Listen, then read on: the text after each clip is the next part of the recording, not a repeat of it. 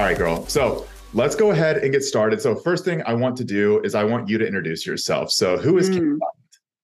Who is Kayla? So Kayla is Kayla,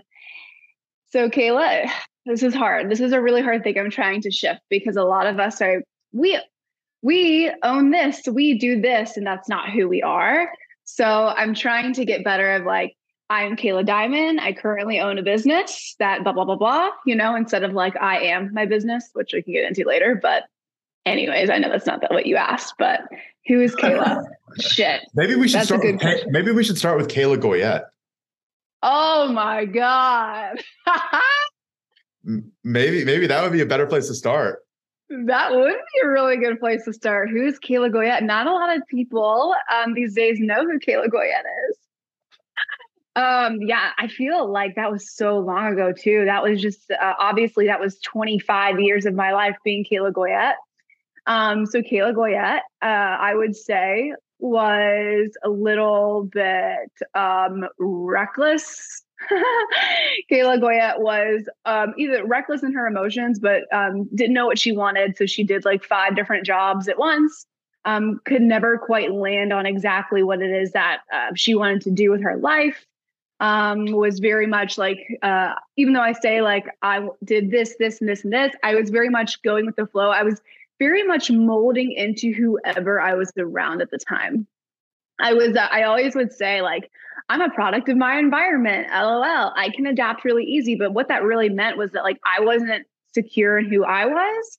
So I was therefore meshing just whoever I was around. Yeah. And so it became, as you and I know, like it became a very masculine, kind of guard up, wall up individual that worked with a bunch of males that was like really all about the grind. Even though I was so tired and so burnt out, but I never did dare show it. Right. So that's kind of who like Kayla Goyette eventually like became. And then, that was I would just mold it into whoever people wanted me to be. Essentially, I was very much like, who do you want me to be? I'll be whatever it is for you. I'll be anything for anybody else besides myself. Yeah. And I know that before we got on here, we were kind of briefly talking about where we are currently with things like our morning routines and like how we've evolved over time whenever it comes to very small, like niche daily categories like that.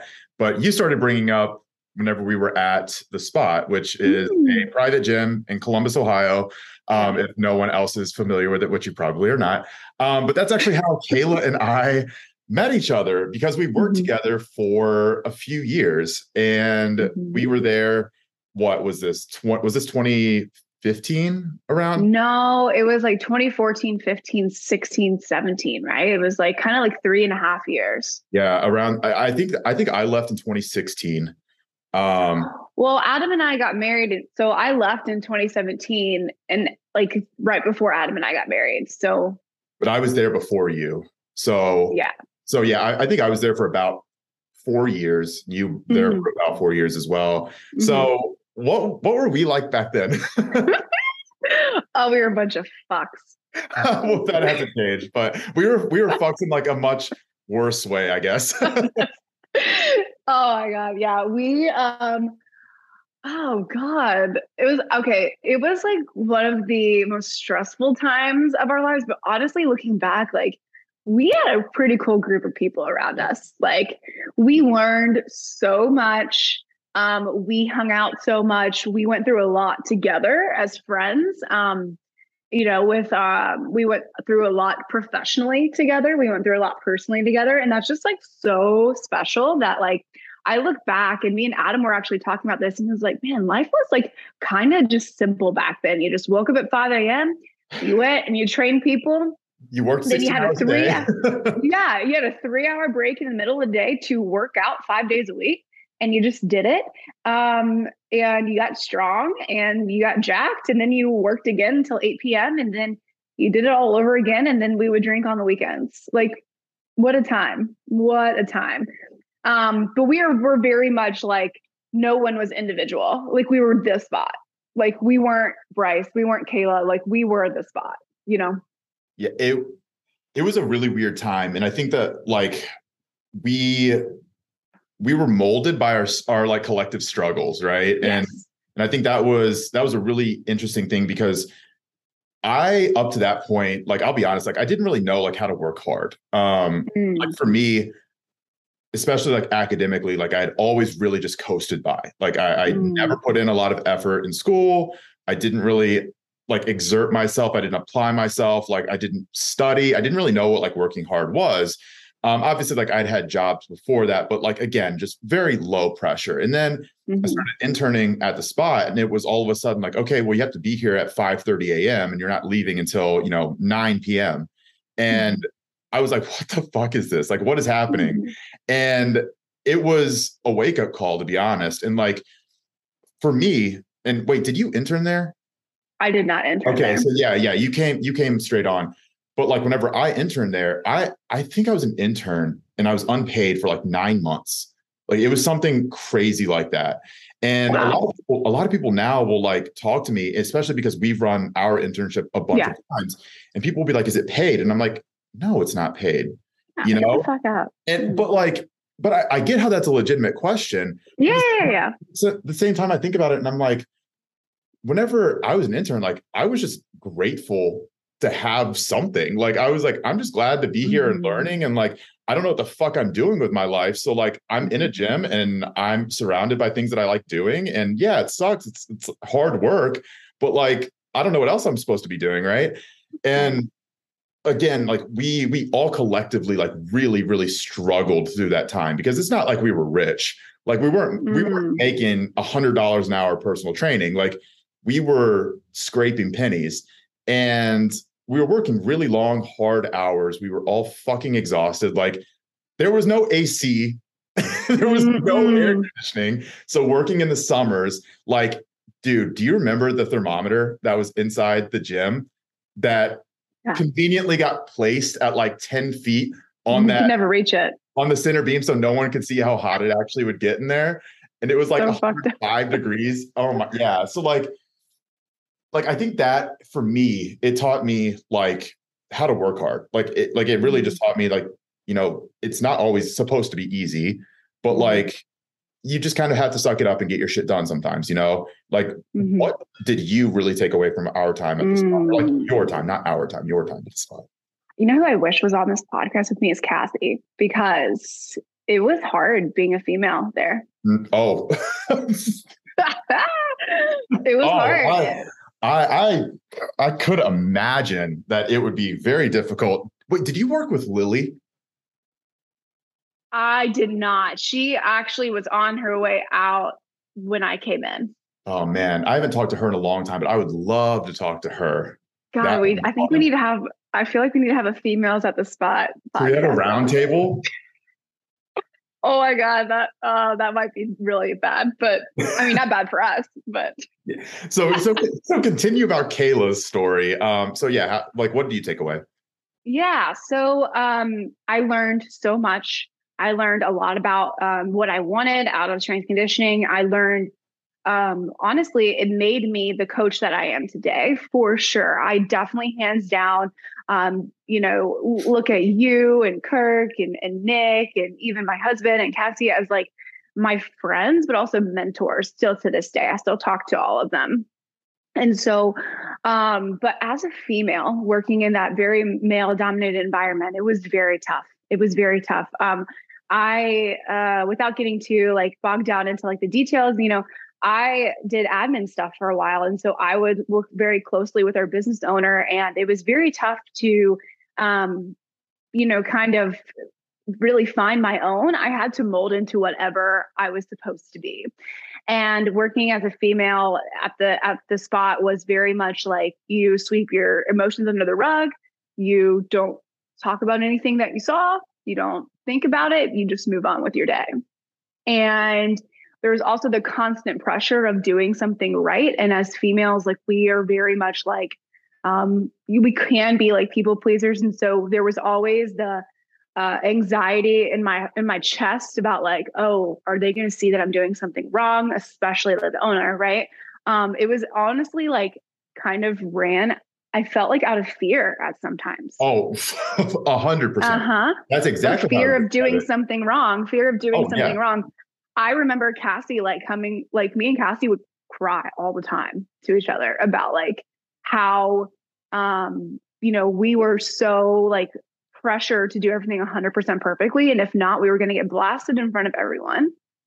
We were going to get made feel like we weren't enough, that, we weren't meant to be here. And it was a lot of pressure. It was pressure.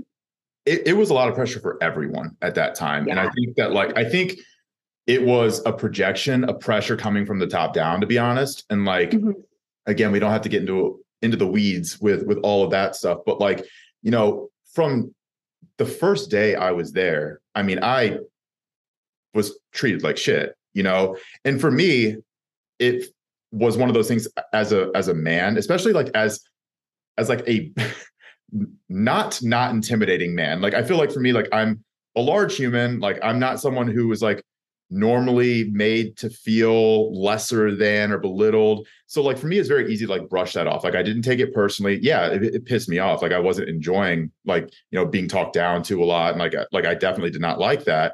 But for me, it was a little bit easier to move on with my day, But I definitely know, especially from talking to a lot of people after the fact, where like not everyone was like that. Like for me, I just didn't enjoy the fact that like I was made to do like a lot of bitch work for very little compensation. Like that was my biggest thing. I was like, if we're working, 80-hour weeks, our paycheck should be more than what they are, like that type of thing, right?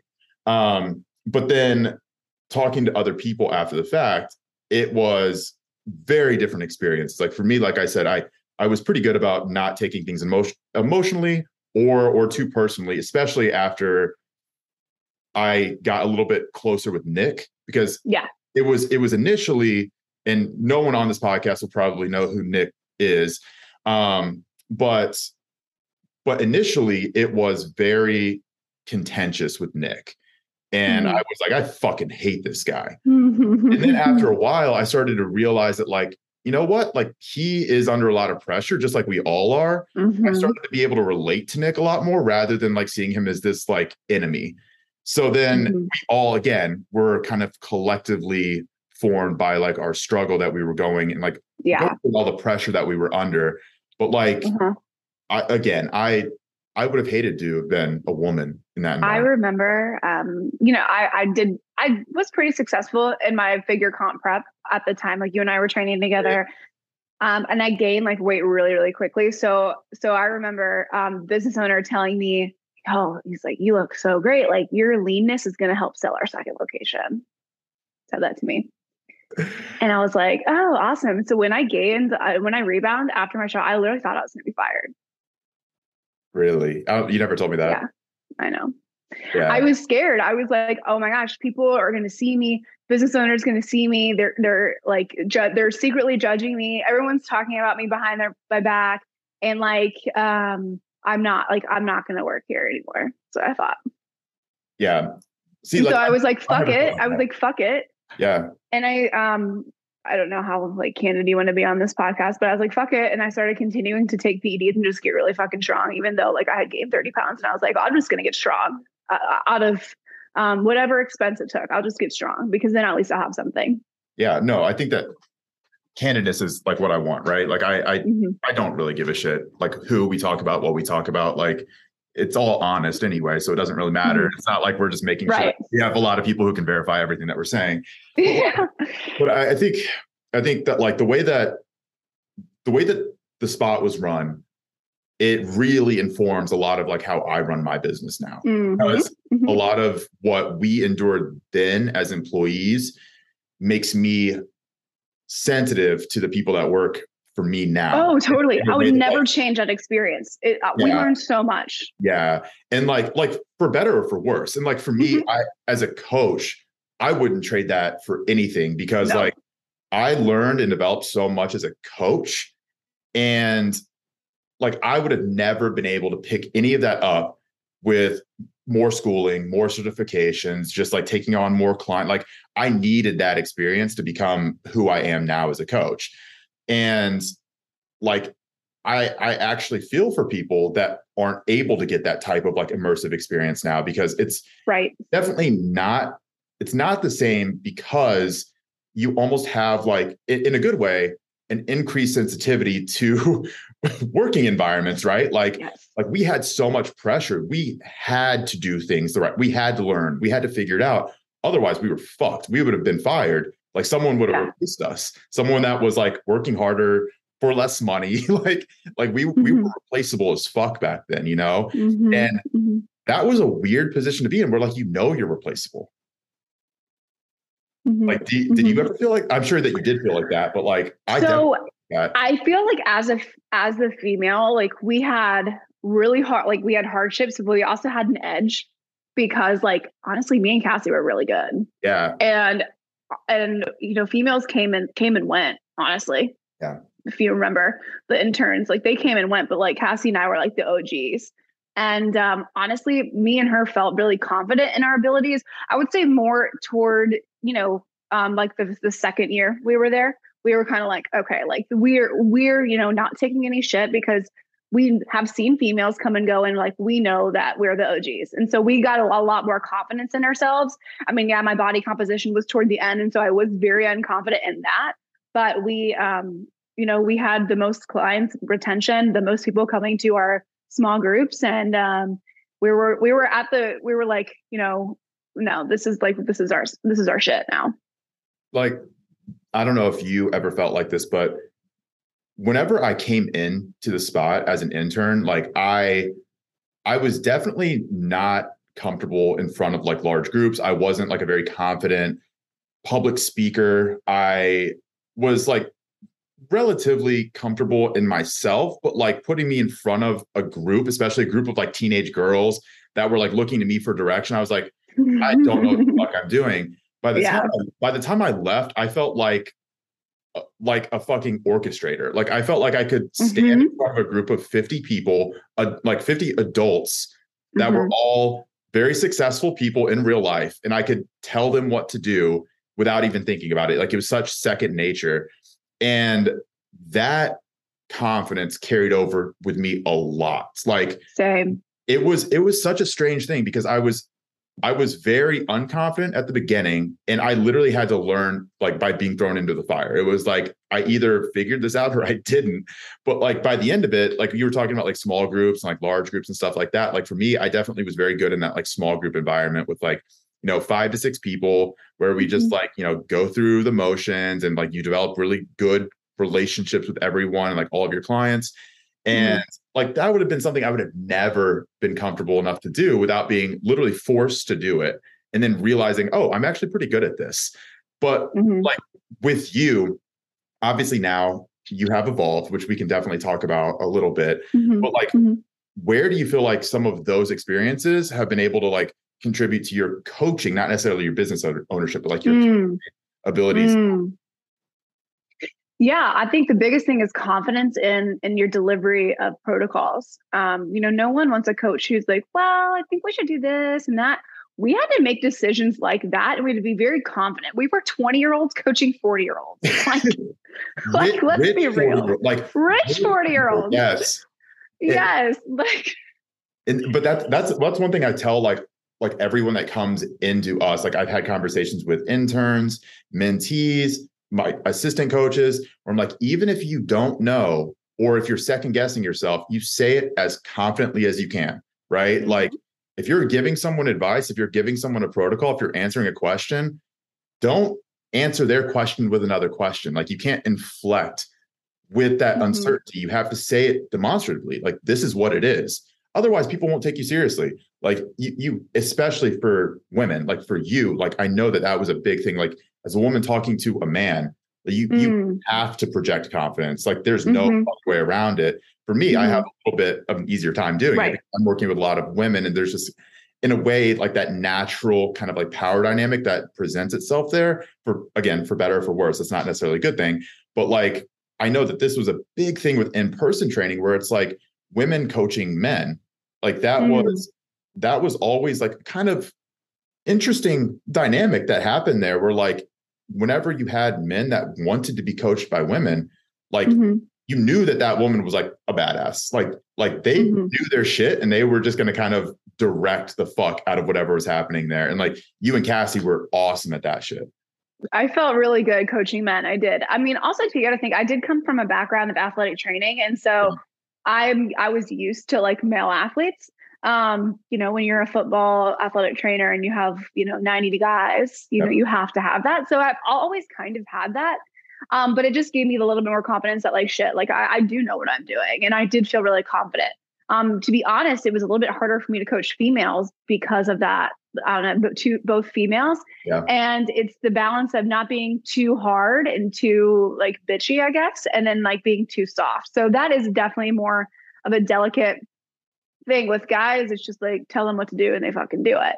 So when I go to like train for housewives in Upper Arlington, that was a little challenging for me at the beginning. What you do, you just relate to them. And that's the thing is like, you just find something that you can relate to them with and be like, and show a little bit of empathy. Like, hey, I get it. I've been there. I understand. You're valid in like your thoughts, and I totally understand this.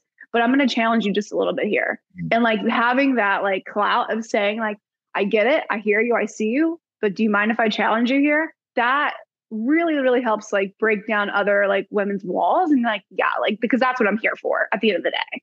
Yeah. So yeah, that's been so helpful in my coaching, and then just helping other coaches learn how to coach too. That's been really beneficial, is having confidence, and also like, sitting on the same side of the table with them as opposed to like on the opposite side, like leveling with them while still having that authority.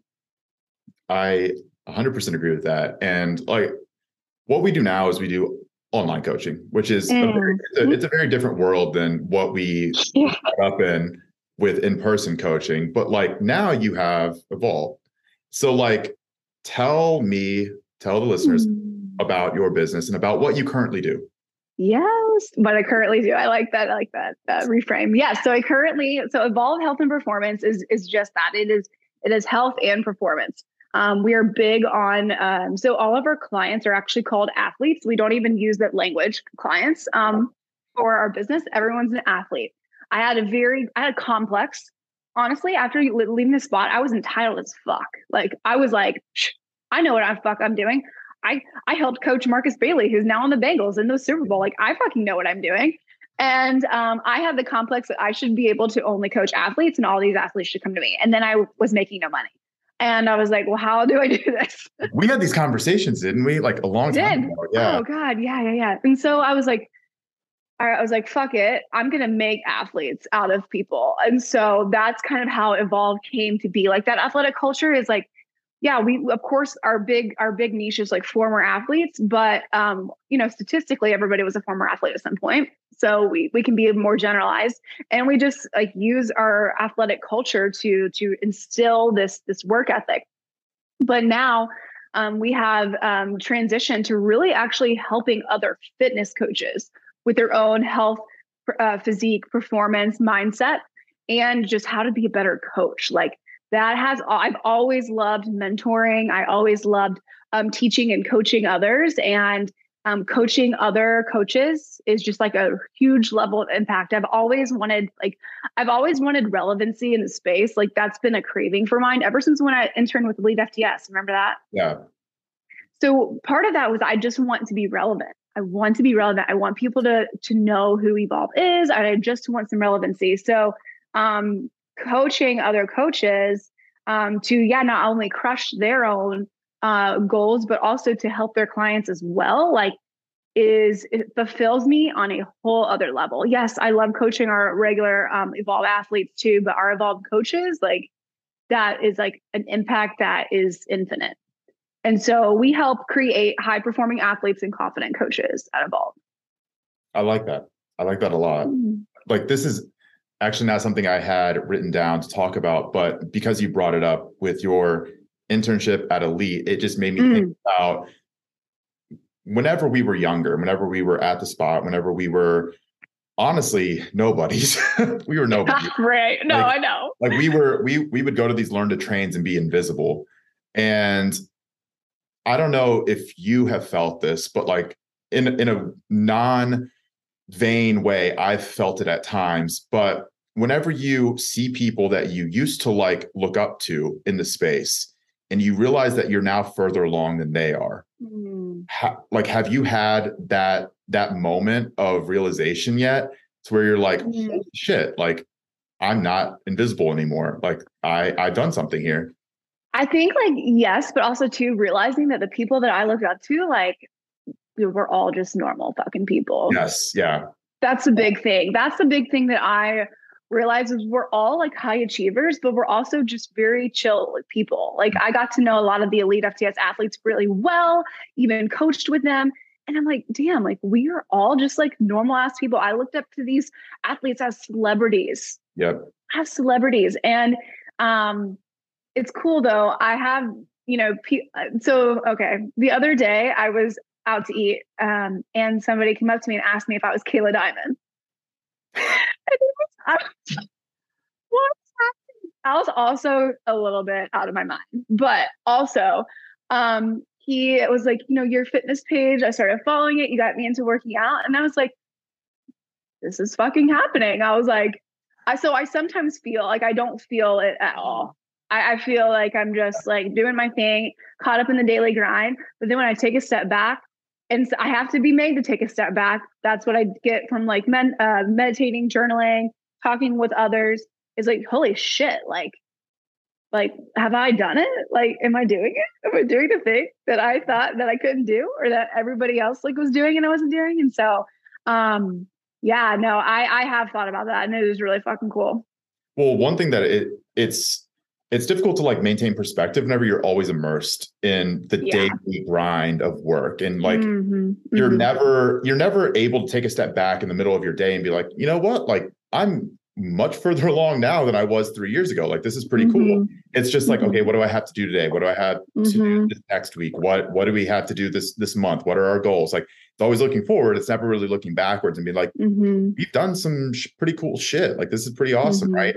And like you mentioned, someone asked you if you were Kayla Diamond. You know what was a really cool moment for me? This might have been like a year or so ago. Oh, tell me. I was traveling and I was in a different state. I want to say I might have been like Florida or something. And I went to a gym to train, and I saw someone there wearing like P2 gear, like a P2 shirt. And I started a conversation with them. They had no idea who I was. But they were wearing like a P2 shirt. And I was like, honestly, in a way, that's way cooler than cooler. You knew who I was and you were like wearing this shit. It's like you have no clue who I am, but like you know who my company is, or like what my company is, but you support us. Yeah, that's one thing I got from JL was like, he's like, I don't care if anybody knows who I am, which everyone does. Well, most people. He's like, I would want people to know what the spot is. And like, I always carry that with me. I'm like, I don't like care about like as much as who Kayla Diamond is, but like if people know Evolve and like know us, and it's cool because like Ian, one of my coaches, he works at a gym in person and he wears these Evolve stuff a lot. And so people like are starting to like know that without really knowing me, which is really, really cool. I don't think I told you this. I was at, maybe I did tell you this. I was at the dog park up in Minnesota and I was wearing a P2 shirt. And one of my friends was like, hey, that looks familiar. He was like, I know that company. I think my friend coaches with them. And I was like, yeah, like my friend Bryce owns this company. He was like, you know him? Yeah, and that was like 2 years ago. And I was like, he was like, yeah, I know that company. He's like, you know the owner? Yeah. No, shit like that is still weird to me. Like it's super weird. It's so weird. Like, it's so weird. Like I sometimes will like take a step back and be like, wait, I own a company? Like what the fuck? Who allowed that? Who allowed me to be in charge of anything? Like actually, so like Lex, my girlfriend, and I were joking about this. Like we act ridiculous, like in private. Like we are complete idiots. I bet. It's really nice, obviously, like at the end of a long day to just be like super silly and shit. And like one day we were just saying like the dumbest shit to each other, just like children, basically. And I looked at her, I was like, can you believe like I'm in charge of other people? Like who the fuck thinks that's a good idea? Who allowed that? But like, yeah, it's so true though. It's so true. Like for both of us, obviously, like we're still young. Like we have accomplished a lot in a short period of time. And like in a weird way, like we have a good amount of authority in what we're trying to do now, but like we're still learning. Like we still are trying to figure it out. And like as much as we have slowly gotten closer to, I guess, like the right way to do things, like we've made a lot of fucking mistakes over the years too. And I'm sure like if you had an opportunity to go back to the beginning, there's a lot of different things you would do differently, a different path that you would take. So like for you, like what are some of like the bigger mistakes that you feel like you could look back on in the growth of evolving, even just like your own personal growth as an entrepreneur and as a coach, that you feel like you might have taken a different path if you had an opportunity? Remember when you and I wanted to go into business together? I do. I do. That was funny. But no, I'm glad. I'm glad that, that things have evolved this way. Because like, I just think it's just what was meant to be, Yeah. Mistakes, shit. I think for me, like, I am someone who lets things go on way too long, sweeps them under the rug, and like I'll deal with them later. And so things like, oh yeah, I'll pay my coaches like a lot of money and I'll figure that out later. And that's like not like the smartest business practice. However, I can't say it's a mistake because they like literally have like been in the trenches with me and like honestly grown with me. So can't really say that. So I wouldn't say that's like a mistake. I should have left my in-person training job a lot earlier than I did because I was scared. That's pretty common. And other mistakes. Oh my gosh, that's a really good question because I don't really know if I like have made any mistakes, honestly. Not that I haven't made any mistakes, but like it's hard because everything has worked out so well. And my husband is very like, how does everything work out for you? And I'm like, because I just fucking believe that it will. And that's the power of like being positive in manifestation. So I think I could have made a lot of mistakes. And I think that there were some hires that I could have made that I'm glad that I didn't. Mm-hmm. That would have been like a mistake moment. But I am very much like, I'm very much a gut feeling girl. So if I have a gut feeling, I listen to it. And I'm pretty good at that. Trying to think of anything. And I can't think of anything else really off my head. Not very juicy, I know. Well, you mentioned like Adam saying, how do things always end up working out for you? And like, I'm a firm believer that not only can you make your own luck, but you have to rely on luck. Like you have to get lucky to be successful. Like I remember you telling me that.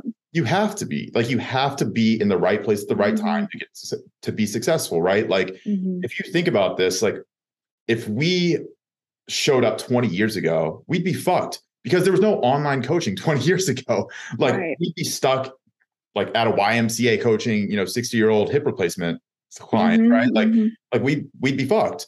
But now we have the ability to not only do what we do online, but like expand what we're doing online and work with people across the world and like help other coaches do what they're doing and have a gigantic impact. 20 years ago, we were confined to a 5-mile radius, and that's about as far as we can touch. So like even just a matter of like being in the right place at the right time so that your skills can flourish, like that's a huge matter of luck. And I think entrepreneurship, success, wealth, it's mainly a product of luck and putting yourself in the right place at the right time and being able to take advantage of that opportunity wherever it presents itself to, because people are too scared to take those leaps of faith. I think like a big thing for me with luck is that Adam, working in athletics and having to move so much, I know a lot of people at a lot of different places. Yeah. Who, when I left the spot, I was asked by one of the clients for me to coach her online. I was like, what the fuck is online coaching? And this was 2017. And so online coaching was a thing. Yeah. But I was like, I don't know how to do that. And so I started coaching her, and then I just was like, I could get down with this. And so I started really me and Nick went into business together for like 3 months. And then, we decided to do different things, but that was a luck thing. Cause if I wouldn't have gone to the spot, and I don't know if you know how I got that job, by the way. At the spot. Yeah. I feel like I did not intern. I feel like I've heard this story, but tell it. I was one of the only ones who didn't intern. Even fucking Adam had an intern. Yeah. So I was working at D1. Do you Okay. remember that? I remember that. Okay, so I was working at D1 and they were a bunch of assholes. And talk about being a woman, Yeah. working in strength conditioning, quote air quotes, at D1. Um, and I just remember them just like, anyways, I won't go down that rabbit hole. But anyways, I was at a conference and me and Adam were at a conference. And I remember I was sitting in Matt Lenning's. I remember I was sitting in Matt Lenning's talk. I'm like, this is really boring. And I walked outside. I walked outside and my eyes locked with JL. And I was like, it's now or never, Kayla. And I just walk up to him and he's like, who is this chick? Like in fucking khakis and a polo. And I was like, hey, so my name is Kayla. Nice to meet you. I'm an athletic trainer right now, but I'm also a strength conditioning coach at D1 and I really don't want to be there. I was like, I was like, can I I'd love to talk to you about like what the spot looks like and everything. And he started talking to me. As soon as I said I was a strength conditioning coach, his eyes lit up. He didn't give two fucks that I was an athletic trainer. He was like, okay, cool. And then and his eyes lit up, and then Nick and Matt come, and I'm literally have never seen like there's JL and then there's Nick and Matt, and I'm like, they're strength coaches, like they're so little. Like I was like, and I was like, okay. I was like, this guy has fucking gauges in his ear. I was like, what is this place? And because like I just like seen only athletic side of things. Yeah. And so I remember Nick was like, make sure you call this number on the card. Like, call that number. Come see us. Like, we would love to have you. So I remember going into my interview. I don't know if you knew this story, but JL gets a Chipotle burrito while we're interviewing. He's sitting in these shorts that are like hiked up. I can see everything. And he's sitting there. He's like fucking eating his burrito and it's falling in his lap. And I was sitting there in like khakis and a polo. And he's like, tell me what I can do for Kayla Goyette, blah, blah, blah. And I was just like, I don't know what's happening. And I was like, that's the most unsurprising story ever. I just remember him eating this burrito and like him having food in his mouth coming out. Oh my God. And I was hired like then, and I didn't even have to intern. And so I do felt like I was like, I always kind of had to keep up that, I guess, appearance and that clout. Again, because I didn't intern. And so that was a lot of pressure. But anyways, I didn't know if you knew that story. But again, it was luck. Me walking out of Matt Lenning's presentation wouldn't have been so fucking boring. I wouldn't have walked out and locked eyes with this man and just went up to him. But the thing is that, like, I would say that's not luck, because how many people would actually do that? How many people would actually walk up to, especially JL, who's like an intimidating person, and just be like, "Hey, can you give me a job?" Not many people would do that, right? Especially whenever you already have a job. Like, it's so easy to just be like, "I can stay where I'm at. Like, maybe it'll get better. Maybe I'll be happier." Like, most people wouldn't do it. So like, that's not luck. Like, that's an opportunity. That's like seizing an opportunity. So like, I think that's what really differentiates a lot of like people who eventually find success and create their own success. It's because they're able to do that. And like, they worry less about potential failures. And they worry more about like the risk of a payoff with success, you know? Yeah.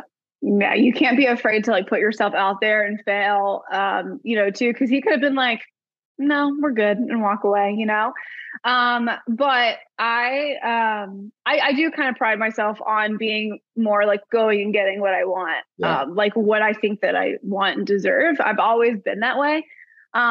It's just about continuing to make the right decisions, really. Yeah. And with entrepreneurship, like, I honestly hate that word because it sounds so pretentious. Like, like for me, it's like, oh, look at my fiance. It's like it just sounds like a very pretentious word. Like, I'm an entrepreneur, right? So like for me, I'm like, I own a business. It is what it is, right? It's not a big deal. Like I don't want to make this more than it has to be, right? But there are real struggles that come with being a business owner, being someone who consistently puts themselves out there and takes a lot of risk for potentially not a lot of reward or even validation, right? Like, people don't don't pay attention to it. And in a lot of ways, like you don't see all of the shit that goes on behind the scenes that makes the front end product run smooth, right? And like the user experience nice and complete and sleek and easy. Like behind the scenes, it is a lot of work and a lot of stress and a lot of struggle. Like for you, what are the things that you really have struggled with owning a business, and what are the things that you continue to try to refine as you become better at being a business owner? I think the biggest, most number one thing, and not saying that he's not supportive, he always has been, but my relationship with my husband has been.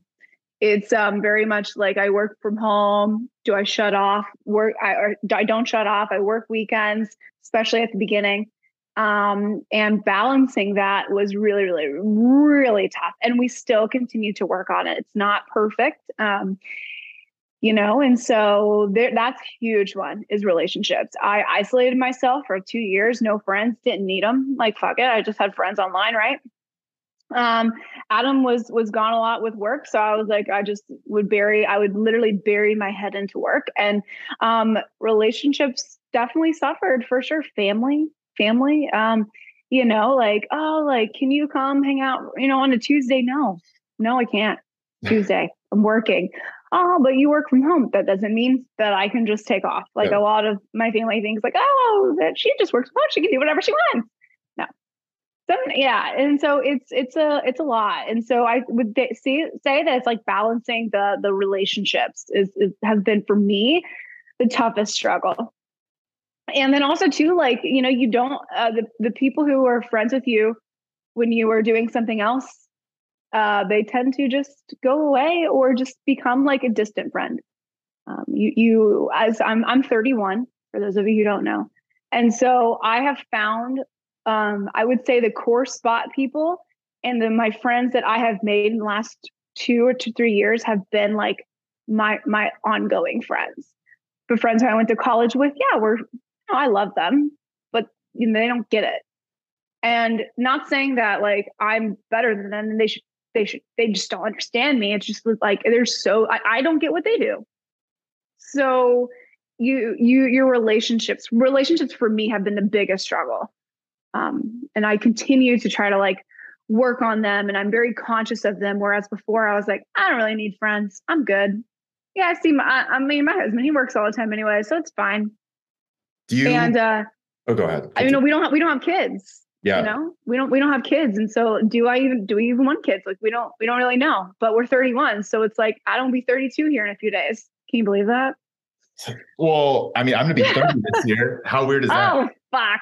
I know. That's really weird because I always looked at you as like the little baby. I mean, I was always the youngest one at the spot. I think I was the youngest one at the spot, like literally until the day that I left.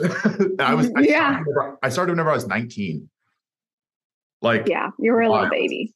But no, I actually can relate to the relationships thing a lot. Obviously, like, me and my business, like, ruined my previous relationship in a lot of ways. Like, not my business itself. Like, it was a lot of like the decisions that I made, clearly, but like I would say a lot of the stress from what I was doing was influencing and impacting my decision making in a very, very negative way.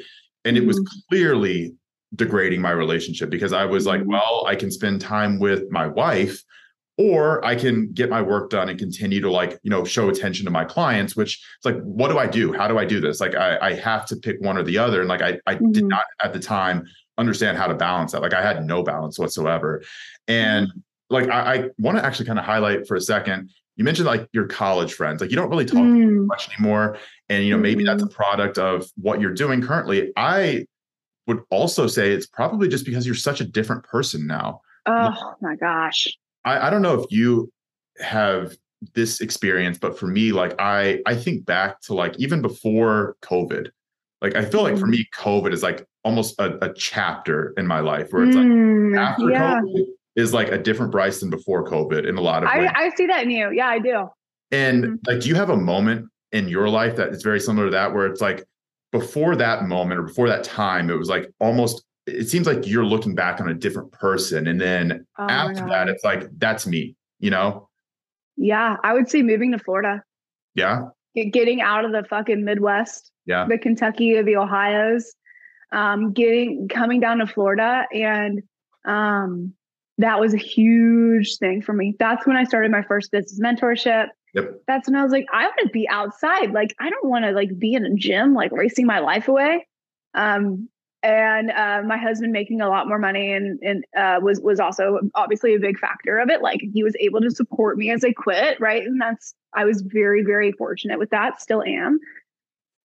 Oh yeah, I would say moving to Florida, getting out of the fucking Midwest. I can't believe you're still in Ohio. What are you doing? Not for much longer. Don't worry. Like we're already planning it. Like honestly, I'd be gone if it wasn't for COVID. Like whenever COVID hit, I was already kind of planning on getting out of here, and then that shut down all plans. And then with my divorce, like I had to take on some responsibilities with like the home that we owned, which obviously I'm still here. So like that just kind of complicated a lot. But yeah, don't worry. Like Lex and I are already trying to like, get the fuck out of this place. Yeah.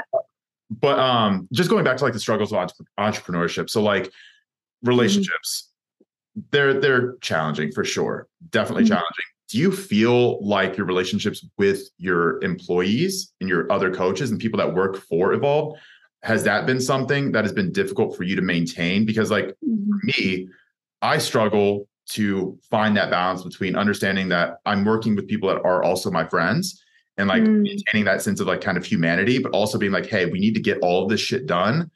Let's get it done. This is a business. Like I want to have fun, but I also want to move things forward. Like, do you struggle with that? Or do you feel like you've been able to compartmentalize that pretty well by this point?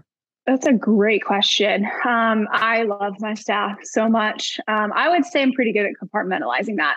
Yeah. One also too is I've made, Jen ops manager, and like she gets to come down on people. So like I don't really have to, which is yeah. And I didn't know Jen before we started. Jen was my client. I know. And so I didn't know her. So I did kind of have that like boss relationship with her right from the get-go, even though of course we've become friends over time.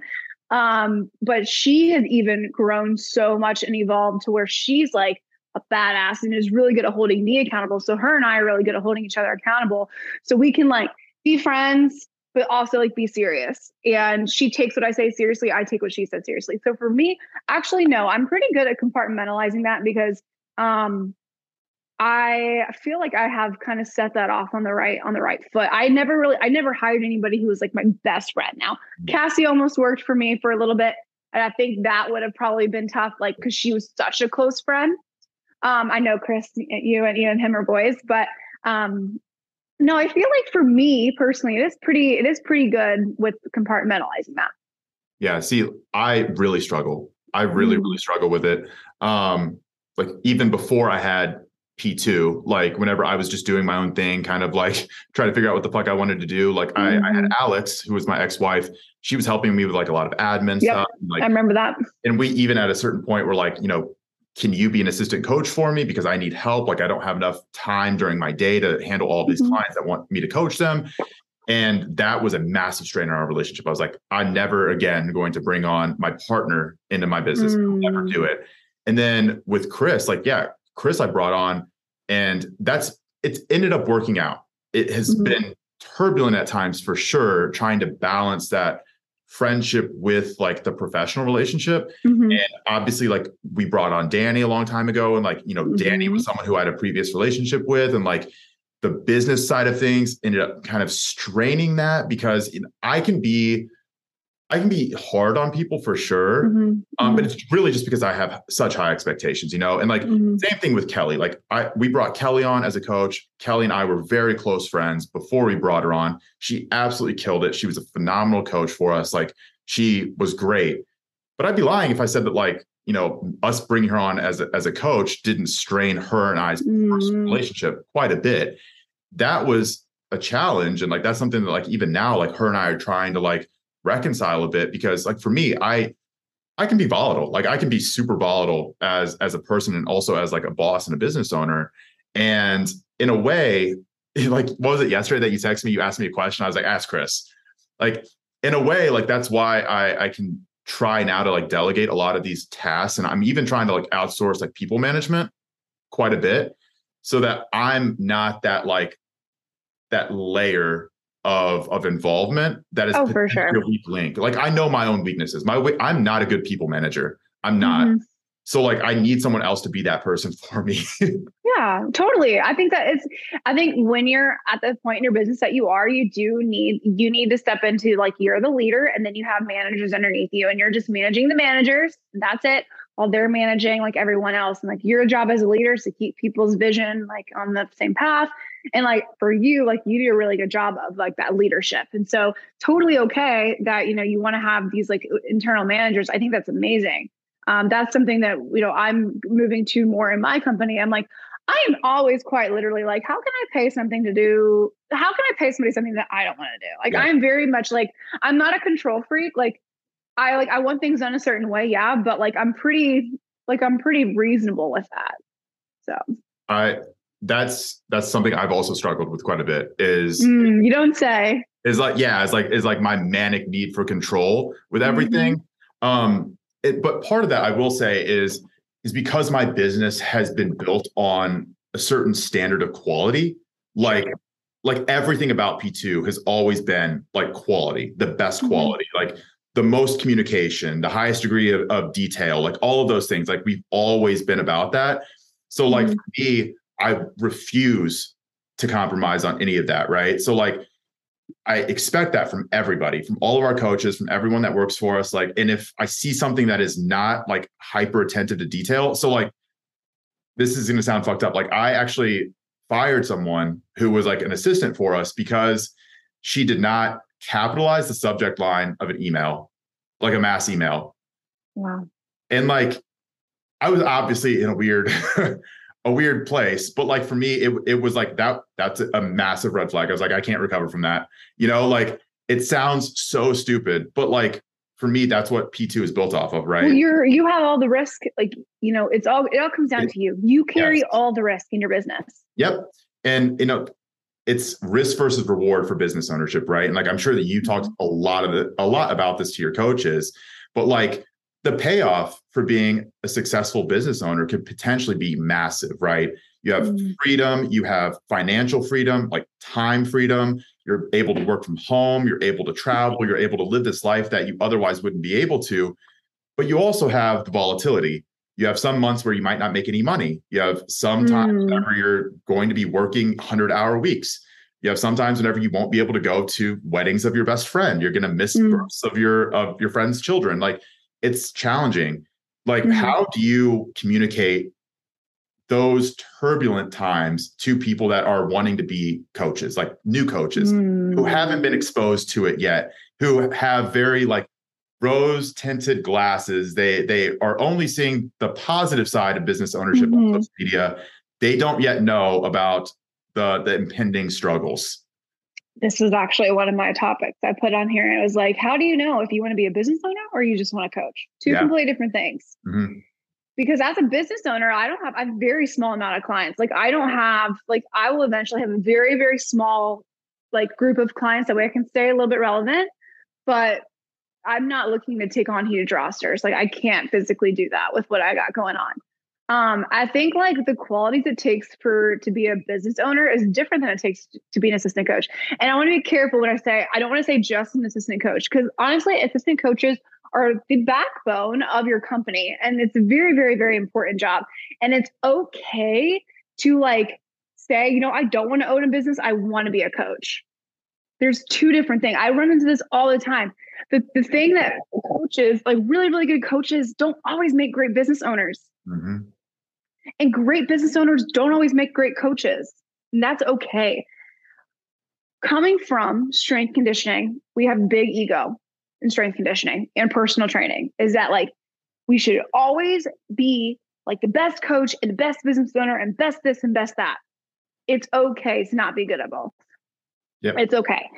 I think somebody who is an amazing assistant coach who can take on a roster of 80 to 100 clients, like doesn't need to be a business owner because they need to focus on their clients and take care of those clients. Business owner does not need to have, a huge roster as well, because then you're so immersed that you can't take a step back and actually look at how to run your company. So that is my personal opinion.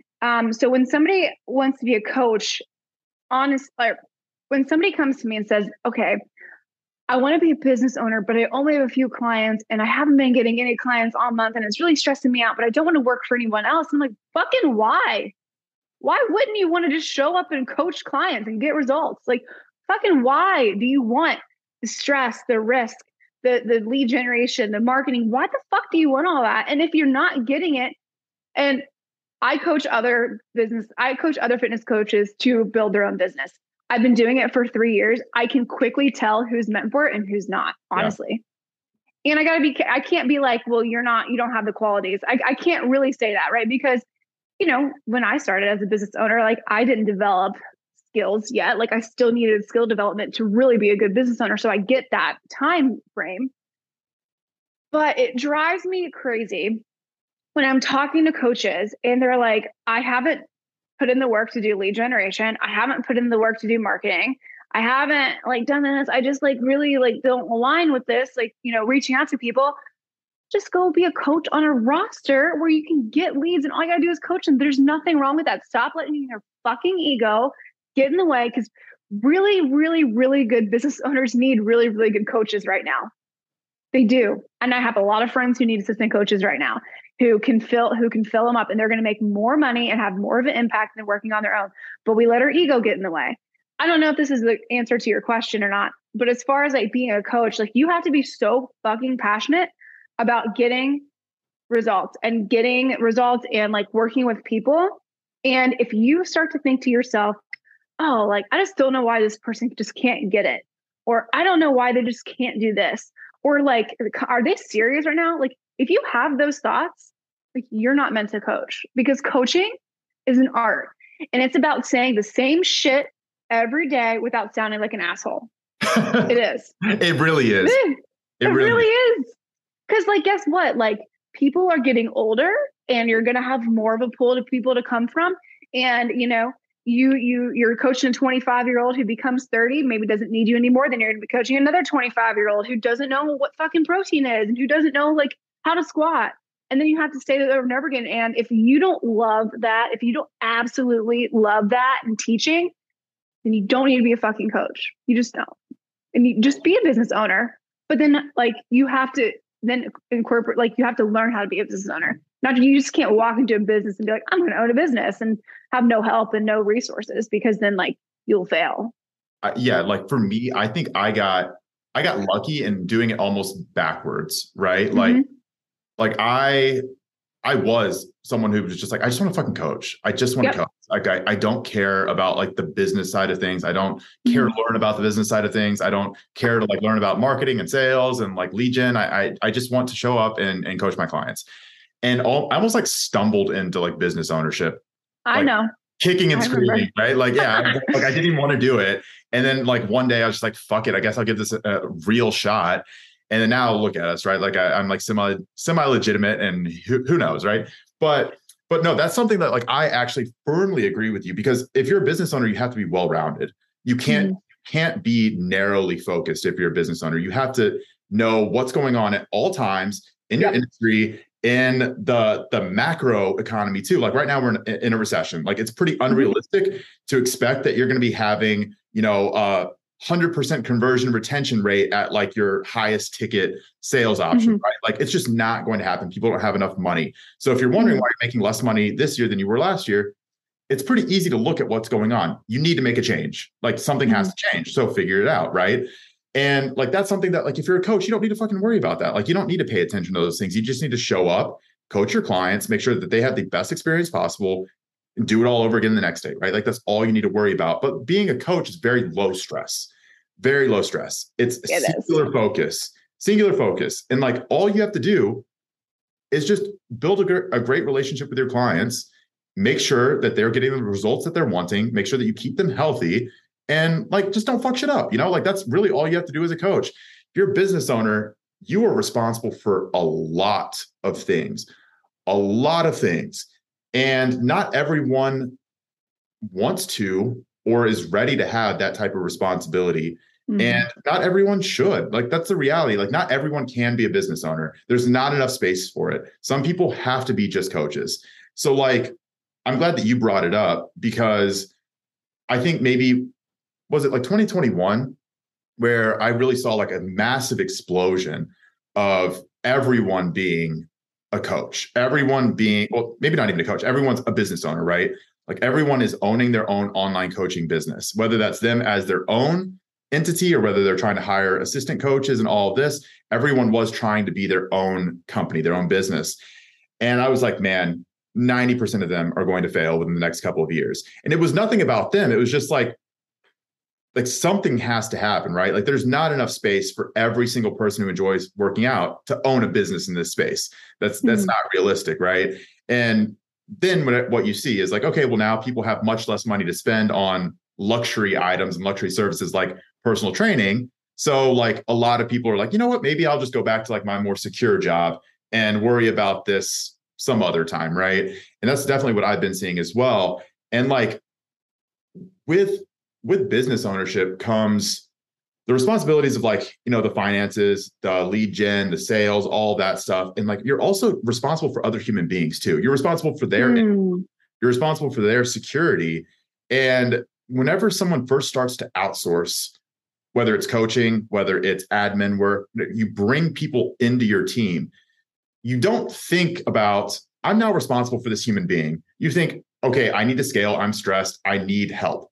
But as soon as you bring someone on, you quickly realize like, holy fuck, they're looking to me for their income. Like I am now responsible for this person.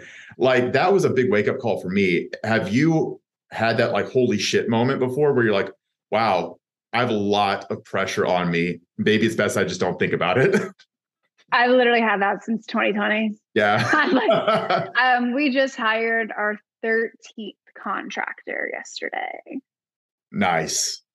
So it's a lot. I think a lot, I've had to outsource, and not really outsource. I've had to delegate a lot more because I also work for NLCA, which is an online like coaching business company. So, I mean, I spend like a good like 10 hours a week like with them. So like, I can't do like everything like in my business. So like I do have to hire people to help me like close. Whereas, you know, if somebody came to me and was making the revenue that we were making, I would say like you could probably like hold on to a lot of those things yourself until you get to a point. But like honestly, I just can't. Like I just have to outsource. And yeah, no, I feel that all the time. I feel that all the time. Like, yeah. I think how do I deal with it? I don't even know. Well, I just continue to just do, I just try to think of like day by day. Yeah. As a business owner, you want to set your 3-year vision, your 1-year vision. And for sure, but like, you can't be like, oh my gosh, what about in July if we don't get any clients? Like you can't think of that. I don't know if you saw the post that I made yesterday. It's not a big deal if you didn't. I just randomly throw up like bullshit thoughts sometimes, but like, essentially I was talking about like scaling, like how to scale your business, when to scale your business, like if you should even do it. And like I mentioned in there, I think that like you should try to stay lean if you can, right? Like there is this push for people to outsource as quickly as possible. And I don't think that's the best decision. I don't either. I don't. And I totally agree with you. And we ran into this problem a couple of years ago where I was like in this mode of like, we are going to hire for every fucking thing. Like if there's a task, there's a process that we can outsource, we're going to do it. And we're going to bring someone else on to handle that. And what ended up happening is we stretched things so wide and so horizontally that it became really difficult to track and manage and account for everything that was going on because it was just in different hands. And like that in itself became a logistical nightmare for me. And I was like, okay, we can't continue to do this. We have to contract back in. So like now I'm in a space where I think that what's better for us is to stay as small as possible in terms of like number of people involved, the number of hands that are touching the pie, and try and automate as much as we humanly can. That's what you tell me. Automate everything, make things one-to-many versus one-to-one. Because I mean, at the end of the day, like as much as we try and remove ourselves from the equation, like I can't remove my face from P2 just yet, right? Like you can't remove your face from Evolve just yet. Even though we're not coaching the bulk of the clients, we still are front and center, you know? And like what I'm trying to do now is like, I realize to probably a pretty severe extent because I've had some bad experiences in the past where like humans are fallible.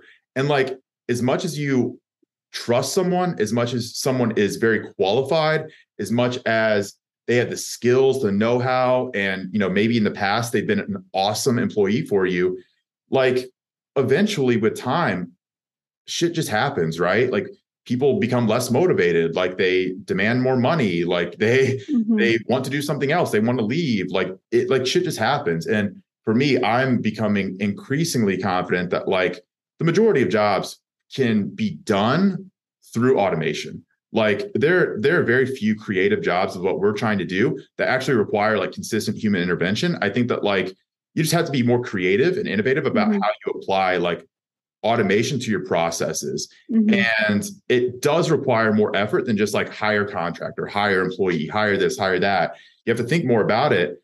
But like I'm in that mode for sure, where, again, maybe it's my need for control, but like expanding your business wide comes with a lot of potential problems that I don't think a lot of people necessarily see before they start hiring as many people as they can, Yeah, I also will like play devil's advocate though to that. It's like, yeah, you could do that because you have a pretty good following and you have some clients who will refer the shit out of you. Yep. I think that's another thing, which, if you do a good job, you should get referrals anyway. So, what we do in NLCA, we take people who have 2K followers and get them to 100K months. Yeah. Because you don't need a following to grow your business. Now, of course, I do not believe in just hiring and hiring and hiring. That's like a one surefire way to be negative, like in your business for sure. But I do think like, you have to look at what kind of business that you want, and what the kind of business that you want is different from what we will probably have it evolve, just because like, you do have like a decent sized following and you're paired with a other company who has a huge following. So that makes sense for you guys. For me, it doesn't. And honestly, I feel like my coaches are almost better at coaching than I am these days. So, well, part of it too is like, we're so niched, like, yeah, we are niched inside of a niche, right? So like that necessitates a different way of thinking and a different approach to like the company than what you're doing. Right. So even though we're both in the fitness space, we're both online coaches, like we're having to go about the growth of our companies in very different ways. And like, even was it the other day, like we were having a conversation where like you were surprised at how like low our price point was. Remember? I was actually. And it's that way for a reason. I think I gave you like a very brief explanation as to why it is that way. But like, it's just the differences in the business, and like the models are pretty divergent, even though we're in the same broad category of like online fitness, right? But moving beyond that, like I think that we can kind of stay in the online fitness space, because I do want to ask you, just like you're immersed in it, like you're immersed in it beyond even what I am, because you're coaching other coaches. So like, what do you feel like if someone were to come in and just have the solution from day one to fitness and health, not even just talking about like online coaching, but fitness and health? If someone came in with a solution to a problem, what would you say would have like the greatest return for everyone involved, right? Like say someone came in, they're like, you know what? Like all of a sudden I can fix, relationships with food. You're going to track your macros. You're going to go on like, this very restricted plan, but you're no longer going to have any deleterious relationships with food. You're always going to be, very positive. We're going to maintain your psychology. Like I have this fix it plan. I know what I'm doing, right? For you, like what you see, what do you feel like is like the area of greatest need kind of in like the fitness space right now? That's a great question. We were kind of talking about this a little bit before we started recording. And I just talk about like what I need. I've been training hard for, what year is it? 2023. I've been training hard for like 11 to 12 years. I know like how to increase my performance. I know how to increase my strength. I know how to get lean. I know how to get shredded. What I don't know is how the fuck to live my life around all of these things. Like I can drop weight. I can drop body fat. I can gain muscle. I can gain strength. That's not what I need. I need someone, and I've invested in this to help me live consciously about like my day-to-day life. how that looks like in my food, like how that looks like in what I put in my body, how it looks like on the products that I use, and how to just create a life that I'm like really obsessed with. Because just because someone's lean and shredded or has 1,000 pound total, or like for as a woman, like that doesn't make them obsessed with their life.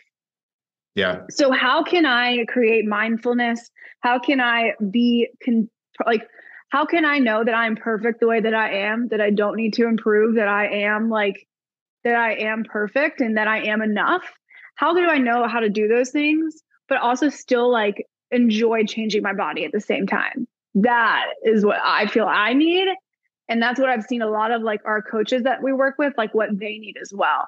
And it's funny that you bring that up. That is eventually an ascension to our core coaching offer that we're going to be offering towards the end of this year, is like how to actually do that. Because yeah, the strategy is one thing, but we're all very smart. And honestly, we can go look at T Nation, we can go look at bodybuilding.com, we can go look at Elite FTS and learn how to build a program. That's not the issue. The issue is, how can I create a life that is aligned with me, that I'm obsessed with? And that's going to look like, how do I handle my relationships and myself, my mindfulness, my energy of like what I'm putting in my body, what I'm using day to day, how I'm going through life. Am I going through life unconsciously, making unconscious decisions? So yeah, I feel like that's what we need more of. Yeah. I mean, I think at the end of the day, most people just want to like feel better, look better, stress less, be able to spend more quality time with their friends, their family, make more money. That's what people want more of. And for a lot of people, fitness is inhibiting that in a lot of ways, right? It's not additive. They're dependent on it. They're codependent with fitness. Like fitness, as much as it can be a net positive, it can also be a huge net negative for a lot of people, because it becomes a stressor. It becomes the dominant aspect of their life. It overtakes everything. It consumes their relationships. It consumes their time. They don't think about anything other than their next meal, when they're going to the gym next. Like that's all they care about, right? And I see this a lot more with my clients that are clients that are like my clients, because they're obviously a little bit more extreme and they have higher end goals. But like, I definitely think that there's a massive space that is pretty uninhabited right now. Not too many people have been able to like carve out that area where you're focused on getting people to that very sustainable spot where they can enjoy fitness, they can enjoy food, they can feel good, they can look good, and they can not worry about it. Like it doesn't need to be like a mental strain. Like they can just live their life as a normal human being while understanding that fitness is additive, not a net stressor. That's a difficult place for a lot of people to be. I feel like I'm finally getting there after like fucking 15 years, like it's just now getting to the point where like I can go to the gym, I can eat, I can, have this in the back of my mind vaguely, but like I also do a lot of other shit during my day that is not involved in fitness. And I like that. I like it now. Yeah. I think another thing that coaches need, like they need to learn how to be a good coach. Like there's a lot of like strategy out there of how to be a good business owner and to run your own business, to grow your own business. What do you do with those clients? Like, how do you get them results? Like, how do you be a good coach? And like, that's another big gap that we want to bridge to, is like, okay, you need to learn how to program and why you're doing what you're doing, and not just throwing on sets and reps, 3 sets of 10, like what are we actually doing here? What's the purpose? How can you show your clients like the year-long plan for them? How do you develop a year-long plan? And then teach them about nutrition and about like more special cases. That it's more so than just about like macros. Because at the end of the day, like you said, we're in a recession. People can go look up their macros for fucking free. Yep. So how are you going to teach clients to really, really, like, how are we going to teach coaches to really like be able to truly help somebody who isn't just like, who doesn't need just macros, who needs more than that? We need to teach people how to be good coaches so they can retain their clients. That's huge. Yeah. You have to differentiate yourself. And I mean, that's a big thing. And I'm sure that you talk about this a lot to your coaches that you work with, is like, what separates you? Why would someone hire you over the other 10 options that they have that are just like you? Like what makes Mm-hmm. you different, you know? And it can't be, oh, I charge less. Like it can't be that. You Mm-hmm. have to figure something else out, you know? And a lot of people really struggle with that. A lot of people. And this is something that like in the past I've struggled with, right? It's like Sure. what makes me different? Like why would someone want to hire me over all of the other options that they have that are in a lot of ways kind of similar to me, right? Like you see it all the time. But on that semi-related note, I am curious about your opinion on this next question. Where do you see the industry going in the next 5 years, 10 Mm-hmm. years, and potentially 20 years? Like, where do you feel like this is evolving? Because even the last 5 years since I've been involved in this space, it's evolved a ton, right? Like it's moving quickly. And 20 years ago, this wasn't a thing. So like, where do you feel like the future of the industry is going in the next, 5, 10, 20? What it's become is a lot more just like black and white, like not black and white. Yeah. Like it depends for every fucking answer. Yeah. Well, sometimes it doesn't depend. Sometimes you need something very specific for you. So like, you know what I mean? And so it's becoming like a very body positivity, like self-love, which is great, but also still people like still want to change their bodies. And I think like we're going to get to the point where it's okay to love yourself and it's okay to be mindful, but also it's okay to like be fucking like you want to be fucking shredded and that's okay. Right now we were so focused on the like we want to look like this and perform this way and we have to get there no matter what. Now it's like just love yourself and don't do anything. If you track your macros, you're evil, like whatever. Yeah. And then it's going to become a better mix of the two. And I think that's where we're headed because a lot more people are incorporating the mindset piece into their coaching because fucking life's heavy. Life's heavy. A lot's happened in the last 3-4 years. And people don't know how to deal with it. And also people feel like they're going to be less than if they like, especially men. It's really tough. I was actually talking with like Mario about this, just kind of like how with like men, it's really hard to like kind of be like lean into like your mind, your conscious mind, and to lean into more of that kind of stuff. And so I think there's a huge need for men to understand how to incorporate that into their health and fitness. Women are becoming easier with that, right? Like, Yep. They're just a lot more open-minded, but men, there's a big need there. Wouldn't you agree? 100%. Yeah. And I think that the masculine side of things is still very closed off, and especially bodybuilding it's run by hypermasculinity and it's very toxic. And like the bodybuilding space, I feel like you've hopefully been a little bit more sheltered from like all of the nonsense that goes on in the bodybuilding side, but it's toxic as fuck. Like everything in bodybuilding is toxic, from the competitors to the coaching to the judging. Like it's all in a lot of ways it's toxic. And like I like what you said where it started on like with macros, right? So like it was meal preps, and then, or not meal preps, it was meal plans, and then it was like tracking your macros if it fits your macros. And then now we're kind of like shifting back towards the middle. It's like, maybe we should find some kind of gray area between this. Like maybe some structure is good, but also some freedom is good. Like let's continue with that, right?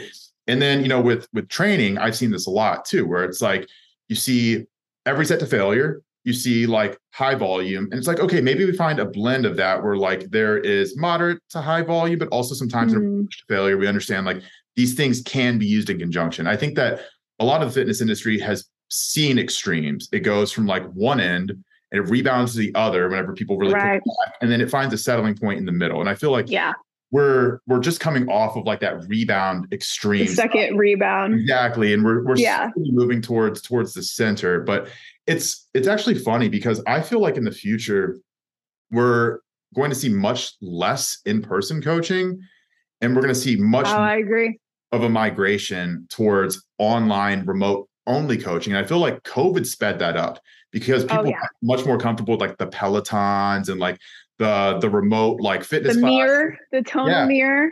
Yeah. And I feel like people are getting more and more comfortable with that style of training. I feel like the in-person model of personal training is going to slowly be phased out because people don't want to be only able to pick a personal trainer in a 5-mile radius. and only able to go at, 11 a.m. whenever they work a 9 to 5 on, during the week. Like they want freedom. They want more accessibility. They want more autonomy to be able to choose when they train, how they train, where they train from. And remote coaching offers that. And it also offers it at a lower price point. Like that's the thing. In-person coaching, as much as I think it is good for a lot of people, it will not be able to compete in the future. So like we're going to have to see, or the in-person coaches are going to have to adapt to that.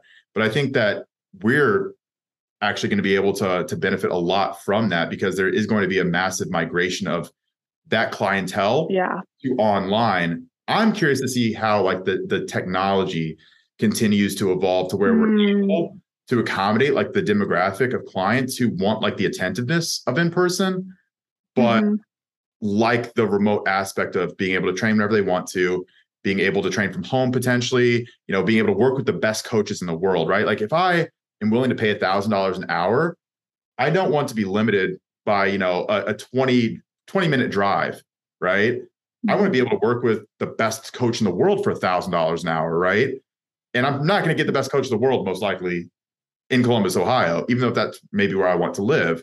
So, a lot of these athletes, they'll hire their personal trainers to fly with them and travel with them. But like, that might not be realistic. But I am thinking that the future will have something along the lines of like, the best just kind of gravitate towards the top. And I think that like the best coaches and the best coaching companies, the best businesses are going to start to slowly form kind of a monopoly on online coaching.